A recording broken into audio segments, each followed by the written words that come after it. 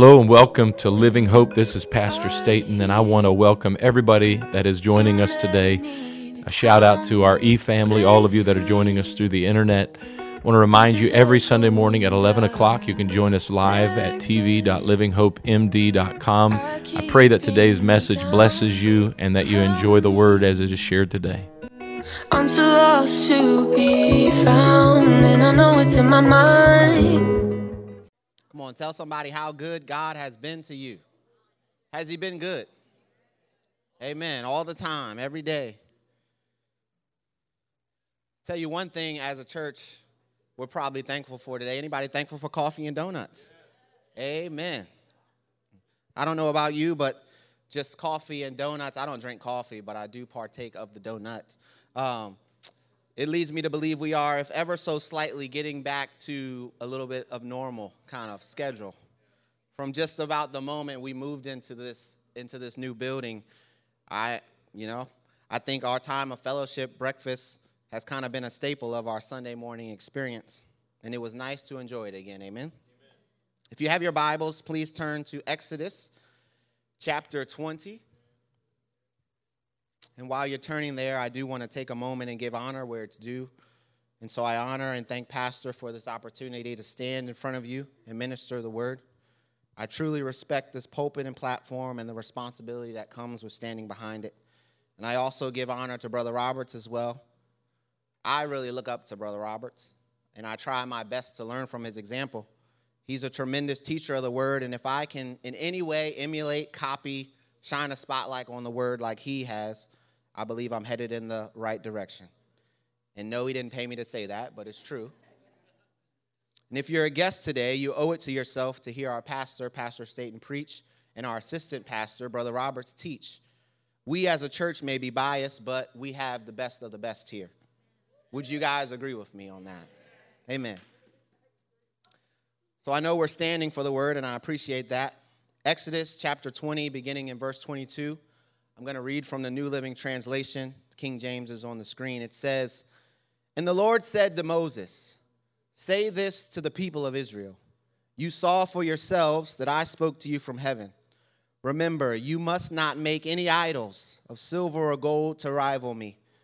Build for me an altar made of earth and offer your sacrifices to me, your burnt offerings and your peace offerings, your sheep and your goats and your cattle.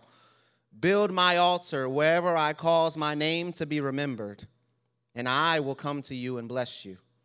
If you use stones to build my altar, use only natural, uncut stones. Do not shape the stones with a tool, for that would make the altar unfit for holy use." And I have one more portion of scripture to read this morning. A few chapters later, turn to Exodus chapter 27. And again, I'm going to read from the New Living Translation. In verse 1, it says, using acacia wood. I think King James Version says, make an altar of shittim wood. Using acacia wood, construct a square altar, 7.5 feet wide, 7.5 feet long, and 4.5 feet high. Make horns for each of its four corners so that the horns and altar are all one piece. Overlay the altar with bronze. Verse 3, make ash buckets, shovels, basins, meat forks, and fire pans, all of bronze. Make a bronze grating for it and attach 4 bronze rings at its 4 corners. Install the grating halfway down the side of the altar under the ledge for carrying the altar. Make poles from acacia wood and overlay them with bronze. Insert the poles through the rings on the 2 sides of the altar, and the altar must be hollow, made from planks. Build it just as you were shown on the mountain. Would you bow your heads with me in prayer this morning? Lord Jesus, God, I thank you for your word, Lord.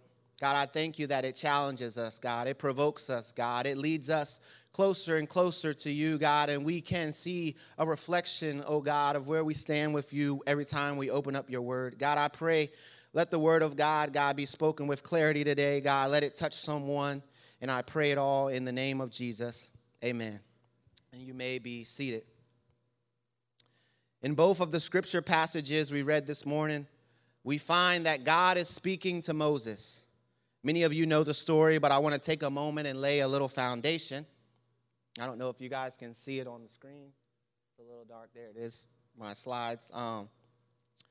For the sake of time, I don't want you to just take my word for this. You really need to read it for yourself. But here is the Trey Henderson summary.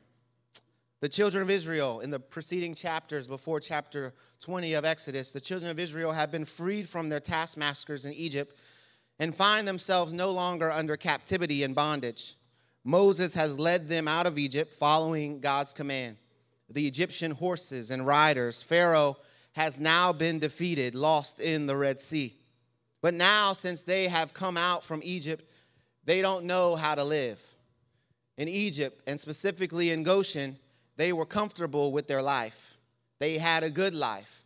The favor of God was on them. However, God had made a promise to their forefathers, and there was a promised land waiting for them. They weren't supposed to stay in Egypt, which is where they were comfortable. And in the preceding chapters, although now free, and God has done miracle after miracle in and among them, we find them oftentimes murmuring and complaining and comparing their current predicament in the wilderness to Egypt. They kept comparing themselves to the world. Has anyone ever been there? You think it's greener on the other side, but how many know the pasture is not greener? It may look greener. It may even appear greener. You can touch it, but there's some consequences that come with that.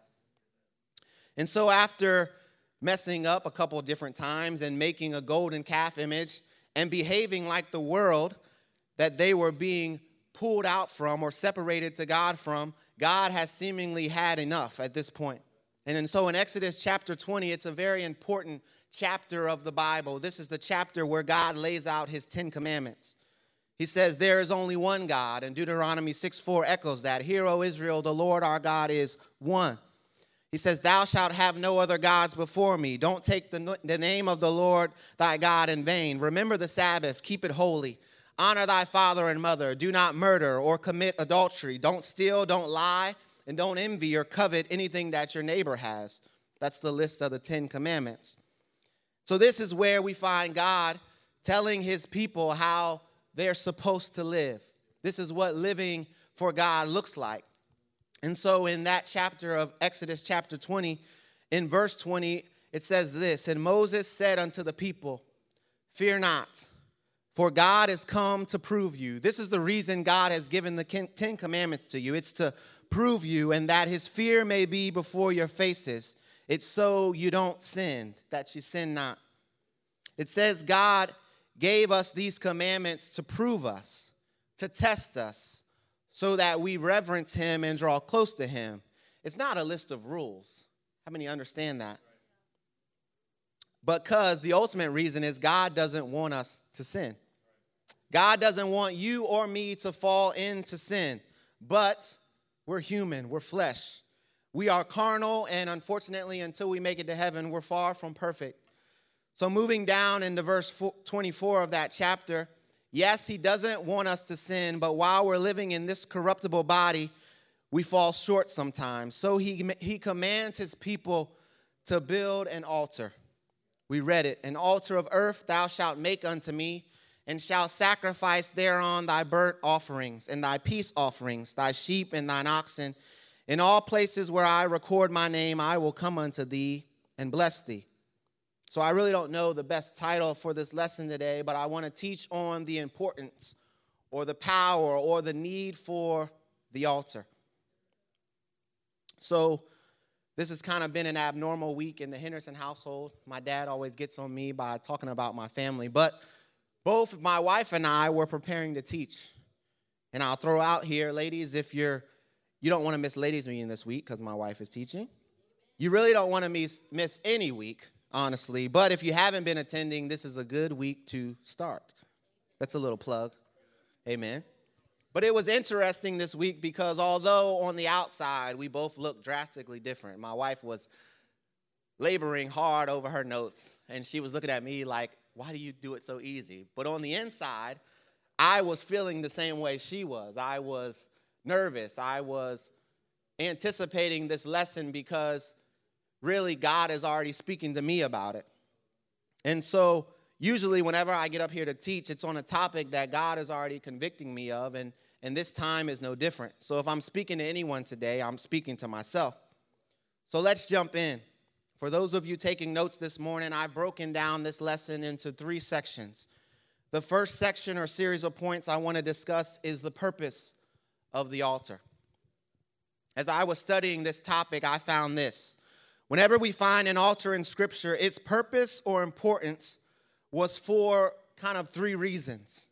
If you dig deeper into this, though, every reason or purpose of an altar, they're all three of these purposes are kind of intermingled together. You can't have one purpose without the other. All of them are connected. And so there is really no order of importance here, but the first reason or purpose for you to build an altar is this, and that is worship. The definition of an altar is that it's a place, in some cases an elevated place, or a structure or a platform where religious rites are performed.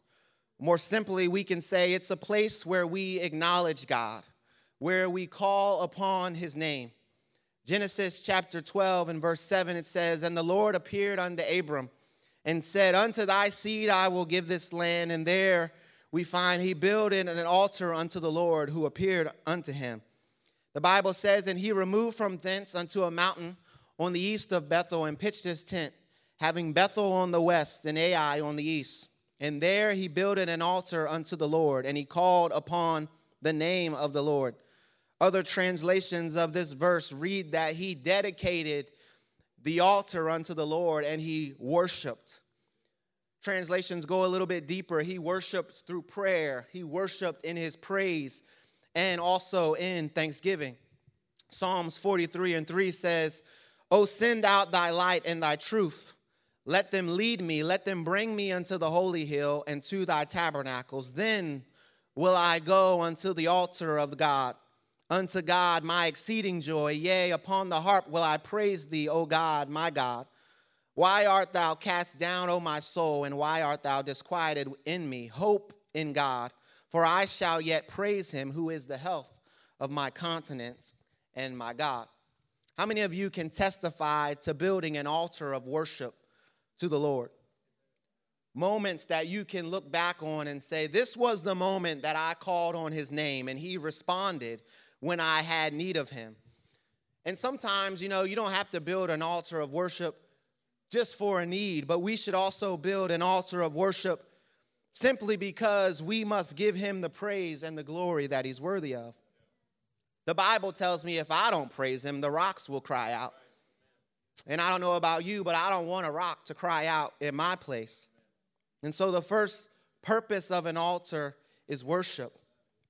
As believers, I think that's an easy one to grasp, but sometimes we need a little reminder.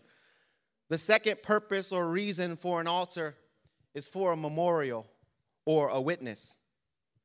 I got a lot of scripture today, so if you're taking notes, please write these down. But Exodus chapter 17 and verse 14 says, "And the Lord said unto Moses, Write this for a memorial in a book, and rehearse it in the ears of Joshua.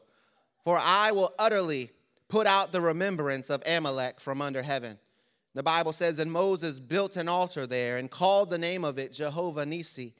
For he said, Because the Lord hath sworn that the Lord will have war with Amalek from generation to generation." How many of you have an altar of memorial? Do you? You should. Amen. You should be cementing the promise in the name of Jesus. If you need to build an altar of memorial, make an altar so you never forget what God has promised you, and so you never forget what God has done for you. Jehovah Nissi is the Lord is my banner. But how many know he's also our healer, our provider, our waymaker, our peace, my strength, and my joy? If the Lord has ever been that for you, you need to cement that and build an altar of memorial. For me, I'll never forget how God healed and made a way for my wife and I. After doctors said it wouldn't happen, God blessed us, and now we have 3 beautiful children. We have built an altar of memorial on that God is able and he's faithful. Joshua 22 and verse 26 says, "Therefore we said, Let us now prepare to build us an altar, not for burnt offering, not for sacrifice, but this altar is that it may be a witness between us and you and our generations after us, that we might do the service of the Lord before him with our burnt offerings and with our sacrifices and with our peace offerings. It's so that your children may not say to our children in time to come, ye have no part in the Lord.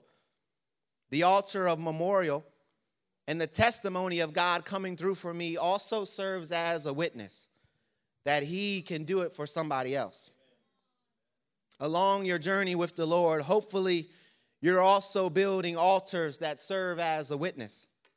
Many of us today are here because someone else's life or testimony has been uplifting and encouraging when we've needed it. We've looked at their altar of witness and said, man, if God can do it for them, then sure enough, he can do it for me. And I challenge you today to build an altar of memorial and build an altar as a witness. In this world we live in, that's what they're looking for. They're not looking for some, dramatic experience with God. They're looking at you and I as a witness. And we need that altar to be a witness unto them. The next purpose of the altar is one that we can all pretty much figure out, and that's for offerings and sacrifices. We need an altar for repentance and for the forgiveness of God. The altar is a place of atonement and where sin and carnality can be dealt with. We read it earlier in our opening text, but Exodus chapter 27, verses 1 through 8, they outline God's command of how to build the brazen altar. That's what that picture up there is a picture of. This altar was part of the tabernacle, both when it was mobile in a tent, Moses, when he would build it and lead the children of Israel, and later on, the tabernacle that King Solomon built, this altar would also be there. This altar, though, was situated in the outer court of the temple. It was the first thing when you were making your way through the house of the Lord, when the priests and everyone was operating in the temple. This was the first thing you encountered on your path. You could not get to the Holy of Holies. You couldn't get to the place where the presence of God dwelt by bypassing the altar. Before anything else, sin had to be dealt with. Many of us have made application of the tabernacle plan in our lives. We've prayed it, we've studied it, we've applied it. We base and even model our services after it, believe it or not. Pastor didn't just come up with the plan of opening service with prayer, 2 songs, announcements, some more songs, preaching, and then an altar call. There's a purpose behind what we do. And it all starts with the altar. That's why you hear our pastor and assistant pastor talk about the importance of pre-service prayer. I'm not here to harp on that, but it's because they recognize the importance of the altar. It's important to have sin addressed. It's important, and I'd say it's a fundamental part of the process or the purpose of the altar. And so now I'd like to transition to the second part I want to talk about this morning, and that are, I don't know what the title is. It can be traits, it can be attributes, characteristics of the altar. These are things you got to know about an altar. And the next set of points, they're really simple. But oftentimes, if you call yourself a potential follower of Jesus Christ, it's right here. These next few points can be the deal breakers. This is where people start drawing the line and say, I don't know if I can handle that. Many people have turned away from God because my first point is that the altar, it doesn't build itself. Walking with the Lord requires work. Certainly spiritually, emotionally, mentally. I'd even add physically. Y'all are looking at me like, really? Physically? Yes. I'd say most definitely. Physically, it requires work. Being on this platform, having a chance to sing and even stand in front of you today, it gives me a different perspective than the folks sitting in the audience and looking up here. Folded arms, uninterested people, or, people who have a negative body language, it completely halts the move of God. You guys may not know that, but from standing up here, it's obvious where God is starting to move and where he's not moving because of the body language people have.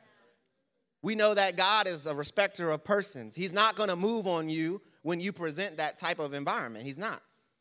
I've never seen anyone get the Holy Ghost without moving their mouth. That's a physical action. It's essentially that we have to physically see the evidence of you speaking in tongues to know that you've been baptized with the Holy Ghost. So yes, physically it requires effort for you to build an altar. An altar, it requires time spent digging, building, seeking God. It mandates effort. It's a prerequisite. Anybody hate those prerequisites in college and in school?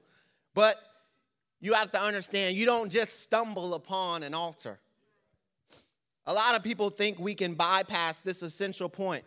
You think someone else can build your altar, or a pastor can build your altar. No, that's not how it works. Luke chapter 9 and 23, and he said to them all, if any man will come after me, let him deny himself and take up his cross daily and follow me. I would add here, and this sort of kind of bleeds to my next point, but if you build it, if you're going to build an altar, then it also means you got to upkeep it. You're responsible for maintaining it. This has been where God has been speaking to me.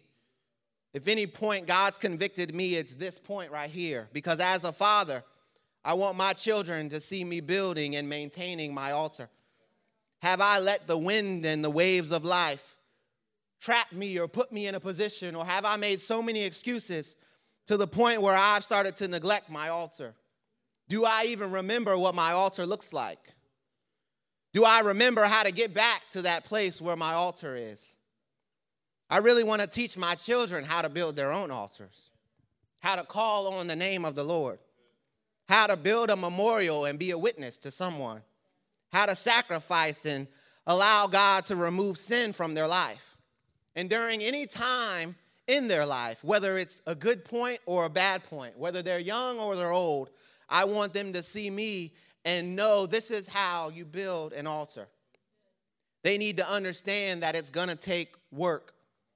And so the second point I want to make here about a trait or what you need to know about the altar is that the altar is a place we must visit often. As humans, we like to get away with the least amount of effort sometimes. How many times do I need to go to the altar? Every service? Every month? Every day do I need to build my altar? What's too much? What's too little? Personally, I can't answer that question for you. All I can do is show you what's done in Scripture and correlate it to where we are today. For the sake of time this morning, I don't want to get too deep into this because this is a deep topic. But we touched a little bit, and the picture's up there of the brazen altar.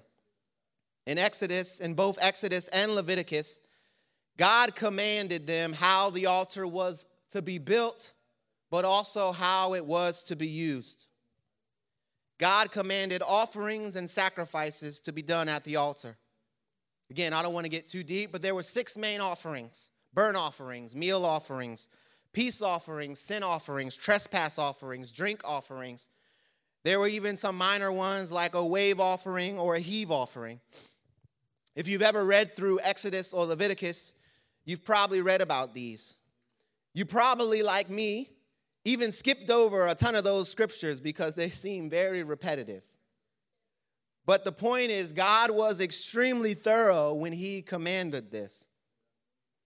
And different combinations of these offerings were used for different purposes. Here's an example, Exodus 29 and 24. Again, this is just so you guys can kind of see. And it says, "And thou shalt put all in the hands of Aaron and in the hands of his son, and shalt wave them for a wave offering before the Lord." There's one.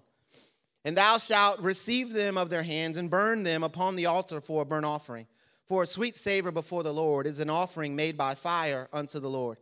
And thou shalt take the breast of the ram of Aaron's consecration and wave it for a wave offering." Again, we see an offering here before the Lord.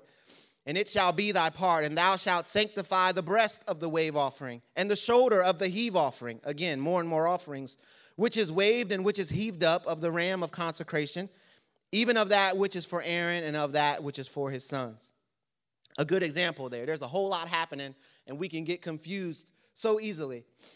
But I want you to understand the altar, God had a specific plan for it, and it was used for various offerings and sacrifices. But to further emphasize this point for the sake of time, let's just focus on the burnt offering for a second. Later on in that chapter of Exodus 29, look at this in verse 38. It says, now this is that which thou shalt offer unto the altar. This is what you got to do, the Lord says. 2 lambs of the first year, day by day, continually. Somebody say day by day. Says in verse 39, getting ahead of myself. The one lamb thou shalt offer in the morning, and the other lamb you got to offer in the evening. And with the lamb, a 10th deal of flour mingled with the 4th part of a hin of beaten oil, and the 4th part of a hin of wine for a drink offering. And the other lamb thou shalt offer at evening, and shall do thereto according to the meat offering of the morning. Do the same thing in the evening that you did in the morning, according to the drink offering thereof, for its sweet savor, an offering made by fire unto the Lord. Verse 42 says, this shall be a continual burnt offering throughout your generations at the door of the tabernacle of the congregation before the Lord. This is where I will meet you, he says, and this is where I will speak to you. So I can go on and on here, but again, I don't want to get too deep. But verse 39 that we just read described that every morning a lamb was offered, and then every evening a lamb was offered. So the question I had at this point was, how many times do we need to attend to the altar? Again, I don't know where God is leading you. Only you can answer that question. But my Bible tells me on the burnt offering alone, we're not talking about any other offerings here. On the burnt offering alone, it was done every day, in the morning and in the evening. It was also done, if you read into it, every Sabbath day. Every month it was done. Every feast that the children of Israel had, it was done. It was done in consecration. It was done in dedication. It was done whenever anyone needed cleansing. It was done when anyone had to complete an oath. God commanded the burnt offering to be done at the altar. So what does that mean to us? It means we need to visit our own altar often. I don't know if I can even give a limit or even attach a number to it. How many? I don't know. But all I know is that when we visit the altar, it's a constant reminder to us of who God is. So don't neglect the altar in your life. The next attribute or characteristic of the altar I want to talk about is that the altar is not a convenient place. Even some say, or I would even go farther and say it's not a comfortable place. And I'll talk about this here. But how many in here enjoy convenience? Would you raise your hand?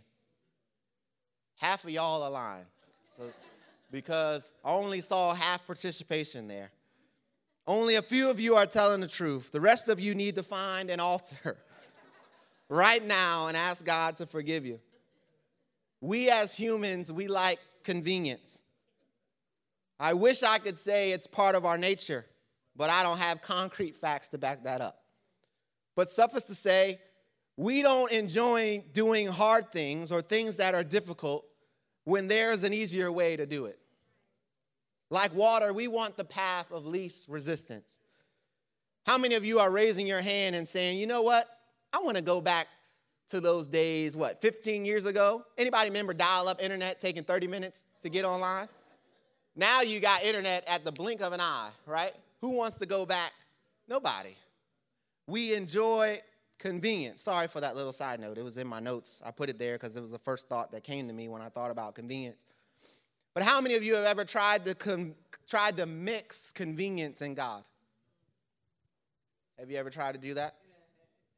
The results usually don't end well, not on God's side, but on our side when we try to do that.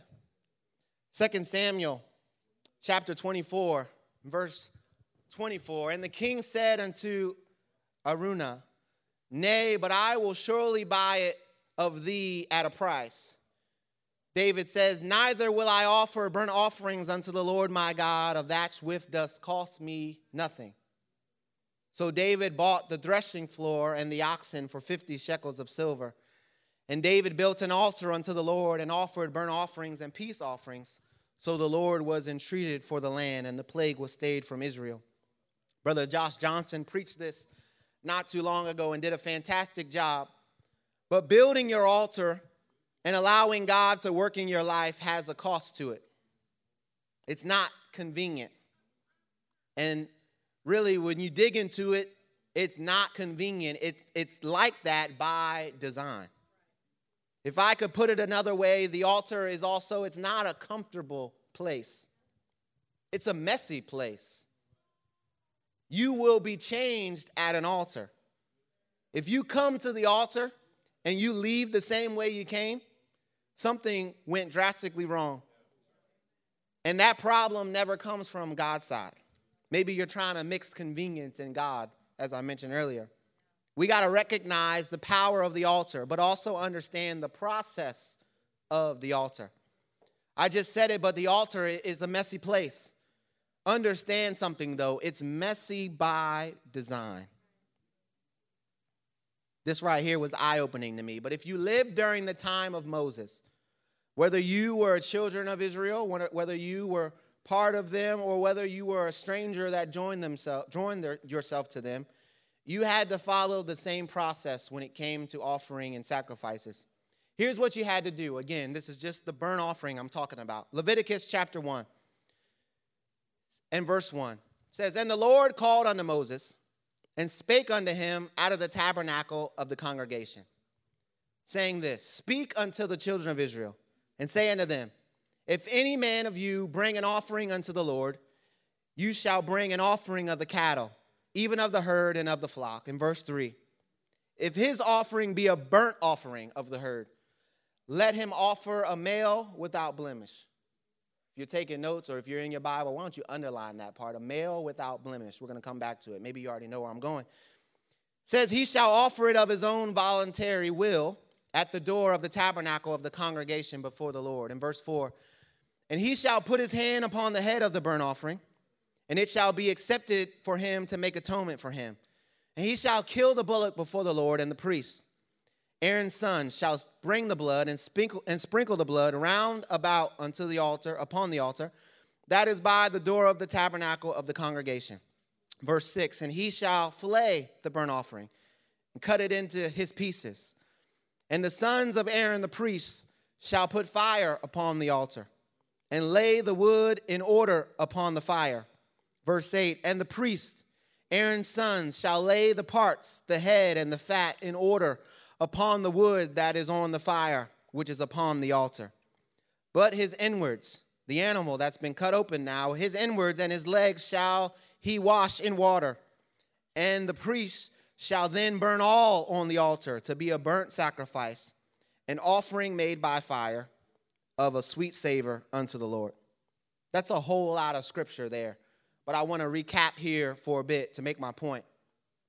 If you were to offer a burnt offering unto the Lord, here's what you had to do. You had to bring your offering to the front door of the tabernacle, to the brazen altar. You, not the priest, you, the offerer. Then you had to lay your hand on the animal, the lamb, identifying with it, displaying that it's yours. It's nobody else's. This is mine. Then you, not the priest, then you had to kill that animal and shed that animal's blood, which then the priest, this is where the priest comes in, then the priest would take the blood that you just shed, then he would sprinkle it around the altar. Then you, not the priest again, then you had to skin that animal and you had to cut it into pieces.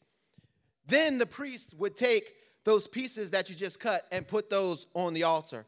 Then you, again, you feel the work you got to do here. Then you, not the priest, had to wash the inwards and the legs of that animal with water. Then you give it back to the priest. The priest would then place that on the altar. Then you're finally done. Then the priest would burn all of that animal completely as a pleasant smell to God. Now, I don't know about you, but if it were me, no way would I enter into this process and look the same when I'm done. I would undoubtedly have some blood on me. I would have some water on me. And I would also probably have the scent of the fire on me. That can preach right there, Lord. The altar is a messy place, and it's like that by God's design. And that leads me to my last point about the attributes and characteristics of the altar. Death takes place at the altar. We already touched on different offerings and sacrifices done at the altar. But understand, since Adam and Eve sinned in the garden, all of humanity has needed the death of an innocent to atone for our sin. You may have started to notice the theme as I went through there. Mankind, you and I, unfortunately, we have an undeniably sinful nature. As I talked about earlier, when God drew the children of Israel out of Egypt to be his people, he gave them a long list of laws and commandments, things they had to abide by. Laws against murder and stealing, and laws mandating the care of widows and the poor. Over and over and over, God tells them, this is how you must live. But despite all that, the people still couldn't live up to those standards. They still sinned, and they sinned repeatedly before God, and they needed a covering. Therefore, God instituted the altar and sacrifice as something they must do. We read this a few minutes ago, but let's look at Leviticus chapter 1 again. And the Lord called unto Moses, and he spake to them out of the tabernacle, saying, Speak unto the children of Israel, and say unto them, if anybody wants to make an offering unto me, you got to bring your offering of cattle and the herd and the flock. And your offering, if it's going to be a burnt offering of the herd, let him offer a male without blemish. God was very specific here in what and who had to die on the altar. How many know today we serve a God who loves us so much that he robed himself in flesh, willingly took our place and died for us? Anybody thankful and grateful for Jesus and the sacrifice that he made? Amen. John 1:1, John the Baptist had it right all along. The Bible says, and John saw Jesus coming to him in John 1:29. And he said, Behold the Lamb of God, which taketh away the sins of the world. In Leviticus, we read it had to be a male without blemish. Jesus Christ, the Lamb of God, was perfect, innocent, and he willingly placed himself on the cross. He placed himself on an altar so that we wouldn't have to stay in bondage to sin, so that we can overcome it, so that we can freely commune with him. Amen. So now I want to talk about the next section of this lesson, and that is simply how do we apply the altar in our lives? Now that we know the purpose of the altar, we know what it's going to take to build an altar, how do we apply that to our lives? Romans chapter 12 and verse 1, a very popular portion of scripture. I beseech you therefore, brethren, many of you can quote it, by the mercies of God, that ye present your bodies a living sacrifice, holy, acceptable unto God, which is your reasonable service. Many of us have heard and studied that verse. But the simple truth of it is that you have to put in time with the Lord. Thankfully, and I'm truly thankful, you and I don't need to examine our flocks. Bo, you don't have to go outside in your barn and look at your animals and say, that one's got a speckle. That one's got a spot on it. I can't use that one today. Thankfully, we don't have to do that. We don't have to physically kill an animal on an altar. But we should, and hopefully you're doing it. We do every day need to ask the Lord for forgiveness. Not just once in a blue moon, not just when you come to church, but that sacrifice of the burnt offering told me every morning, every evening, often and often I need to be visiting my altar. I touch on the brazen altar, which was part of the tabernacle. But one of the simplest ways we can spiritually build and model the altar in our lives is prayer and repentance. Every time you repent for yourself or for your family, what you're doing in the spiritual is you're offering a sacrifice. You're making an offering unto the Lord. You're building your altar, allowing God to forgive. Just like the children of Israel showed us, this should be a process we do often. Forgiveness and atonement for your sins is absolutely vital to your walk with God. Your salvation depends upon it. But you're missing out if all you do is build altars of repentance. And unfortunately, that's sometimes what people do. How many know someone or have ever been in that place where every time you come to church, you're stuck asking God to forgive you? God, please forgive me. Please forgive me. God, I repent, I repent, I repent. That's all part of it. You need to build that altar, but that's not the only altar to build. You gotta, in addition to building altars of repentance, you gotta build altars of worship and thanksgiving. God, I just want to give you the praise that you're worthy of, Lord. God, I worship you just for who you are. God, I give you praise for everything that you've done for me. I know I'm not worthy of it, God, but I give you praise for everything you've done for me. And we also have to build altars of memorial where we submit and claim the promises God has called over our lives. Would it be a shame if you forgot a promise God made to you? Wouldn't that be a shame? God promised it to you. 5 years down the road, it still hasn't happened, and we throw it to the wayside. God, I don't know, God. You're not going to do that for me, so I'm just going to leave that over there. And oftentimes, if we just upkeep and remember that memorial, God, this is your word, not mine. Amen. You promised you would do it, God. If we would just remember that memorial, boy, would that strengthen us. Boy, would that rejuvenate us and add hope to us. Amen? Because God is the keeper of his word. How about this one? Share your testimony. Testify. Some of you don't think you got a testimony, but you do. Every time we tell and show others how God has blessed us and kept us, we are letting our altar be a witness. This should be, and I pray, this is how we apply that. This is how we visit the altar often. This is how we build it and how we maintain it. The next way to apply the altar in our lives is powerful, and that is apply the blood of Jesus.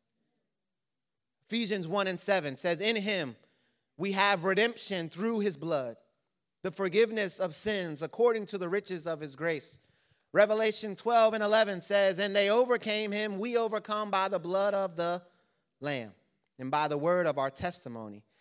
Isaiah 53:5 says, but he was wounded for our transgressions.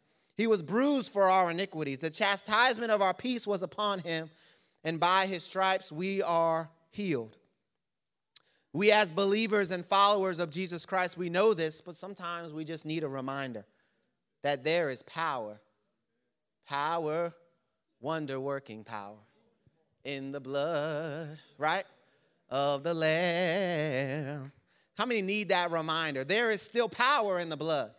We need the blood of Jesus. We can't get enough of the blood of Jesus. One drop of his blood will wipe away a multitude of sin. Amen. Come on, somebody. The enemy.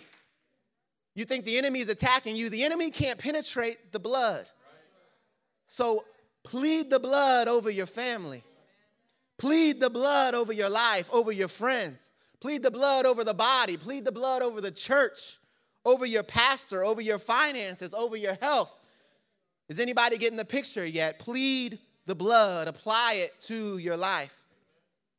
1 John chapter 1 and verse 7 says, but if we walk in the light as he is in the light, we have fellowship with one another, and the blood of Jesus Christ, his son, cleanses us from all sin.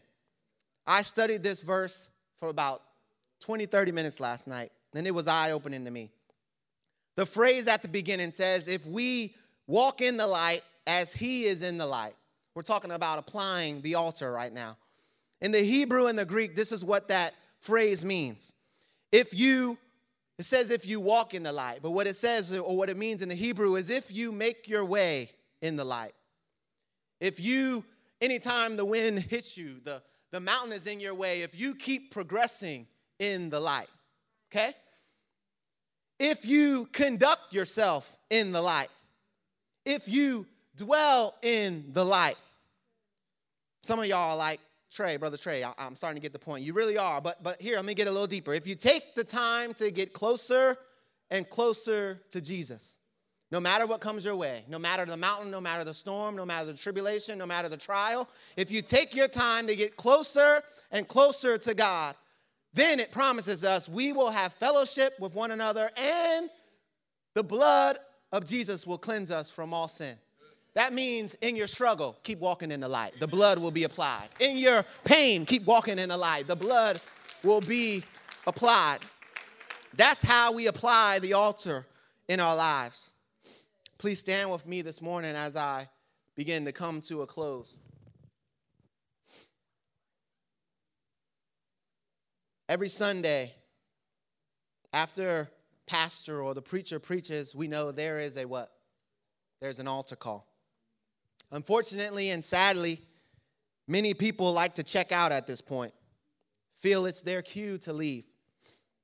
But really, this is the most important part of the service. If the altar call is a bust, then the service is a bust. Pastor, please correct me if I'm wrong. Please do. But the whole reason why we worship, the whole reason why pastor preaches as hard as he does, is so God can move on the hearts and minds of the people during the altar call. Yes, we call this, 20-foot space from the pulpit to the first pew. We call that the altar. But the altar really takes place in the spiritual. I mentioned earlier, we don't have to kill an animal and place it on an altar. It's at the altar where God begins to pour out the fire of the Holy Ghost. And he starts to consume, just like that offering is consumed in the fire. He starts to consume those dead areas of our life, those carnal parts of us, and he starts to bring new life to us. It's at an altar where the fire of the Holy Ghost can strip away those things that are hindering your walk with God. It's at an altar where God can strip away those areas you struggle with. You struggle with jealousy. You struggle with bitterness. You struggle with insecurities. It's at an altar where God can begin to deal with those things. So the final way to apply the altar is to respond when the call is given. Let the fire of the Holy Ghost work on you. Don't run from it. Don't think that, he's talking to somebody else. God's talking to somebody else right now. This is not for me. No, it's exactly for you. And so in closing, if you believe that and you're willing to do that, would you take a moment and just build an altar of worship unto the Lord right now? Give God some praise. Sometimes it is easy to start on your destination without knowing the exact path that it takes to get there. To get to our destination, we need to follow the one who knows our predestined path. Be sure to subscribe and watch us every Sunday at 11 a.m. Eastern Standard Time. Also, visit us at www.livinghopemd.com. So I'm gonna wait on you, Jesus. I'm gonna wait.